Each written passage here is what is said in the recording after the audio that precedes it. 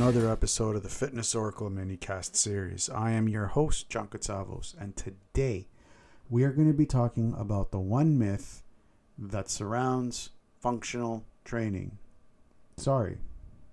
We are going to cover the one big question that surrounds functional training, and that is, what is functional training? Now, functional training has been misinterpreted by the fitness industry with all these quote-unquote gurus that something like a lumberjack lift or a deadlift or a squat or burpees or I don't know what else, push-ups, all these are functional movements. Yes, they are.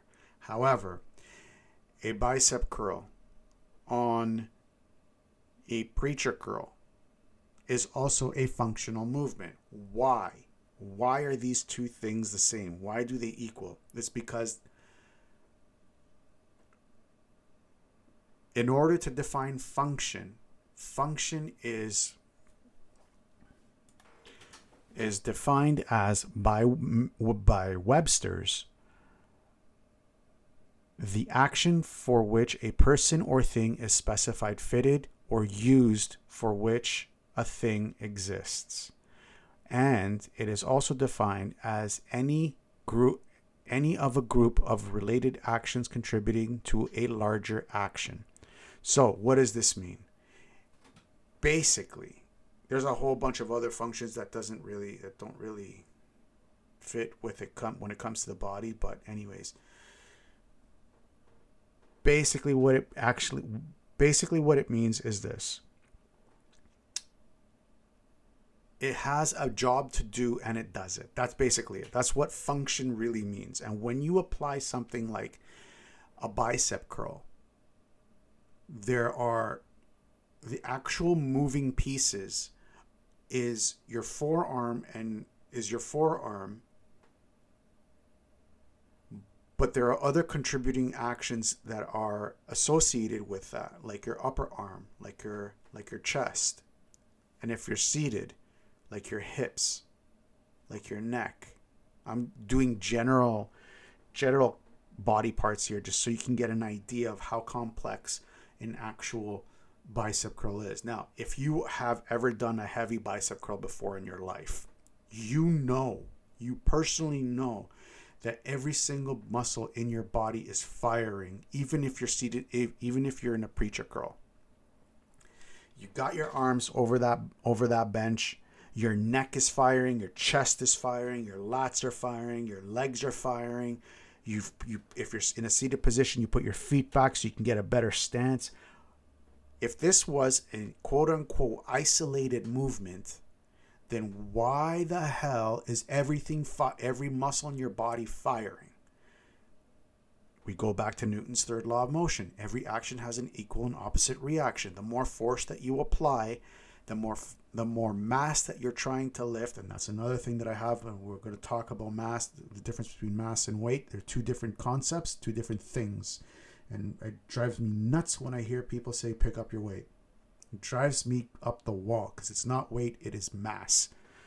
If you want to call it for what it is: a dumbbell, a plate weight, a bar. Call it what it is. Don't call it weight because it is not weight. Anyways, I'm going off on another tangent there, and a really bad one. So, the more force that you apply, the more at the mass, at the pivot point, which would be your fist. So your arm has to tighten up. Your forearm has to tighten up. Your biceps have to tighten up. Your shoulders have to tighten up. Why? Because when I bring that dumbbell up towards my head, my shoulder wants to come forward towards my hand because of Newton's third law of motion. If I'm applying 100 pounds of force towards my head, the opposite end of that pendulum, the opposite end of that lever, which would be my shoulder, wants to go toward my hand. So that's why my shoulder has to get involved. my neck would want to go towards my shoulder. So that's why my trap has to get involved. My spine would want to go toward my shoulder. That's why my trunk and my chest and my lats have to get involved. And most of my muscles in my back. I'm not going to go into all of them because there's a lot. My hips would want to go up to my shoulder. Why? Because all these forces want to be driving towards that shoulder and towards that weight that's being pulled. So my legs have to get involved. Why do I have to lean forward into the bench? Because I need that extra leverage. It's just science. You can't argue this. And I've tried to be, tried to explain this to trainers, and it just seems like some of them get it, some of them just glaze over their heads. And the ones that glaze over their heads, they just start arguing with me, and I just leave them alone. But you have to understand that no matter what we do, in the gym, in the park, at home, everything is functional. Everything is functional. Whether it be a seated leg curl or a squat, a deadlift versus a row, standing bicep curl versus a seated preacher curl. Everything that we do is functional because we are using the function of these joints. End of story. I don't know how people can argue me on this. You are using the function of when I'm doing a bicep curl, I am using the function of elbow flexion and extension.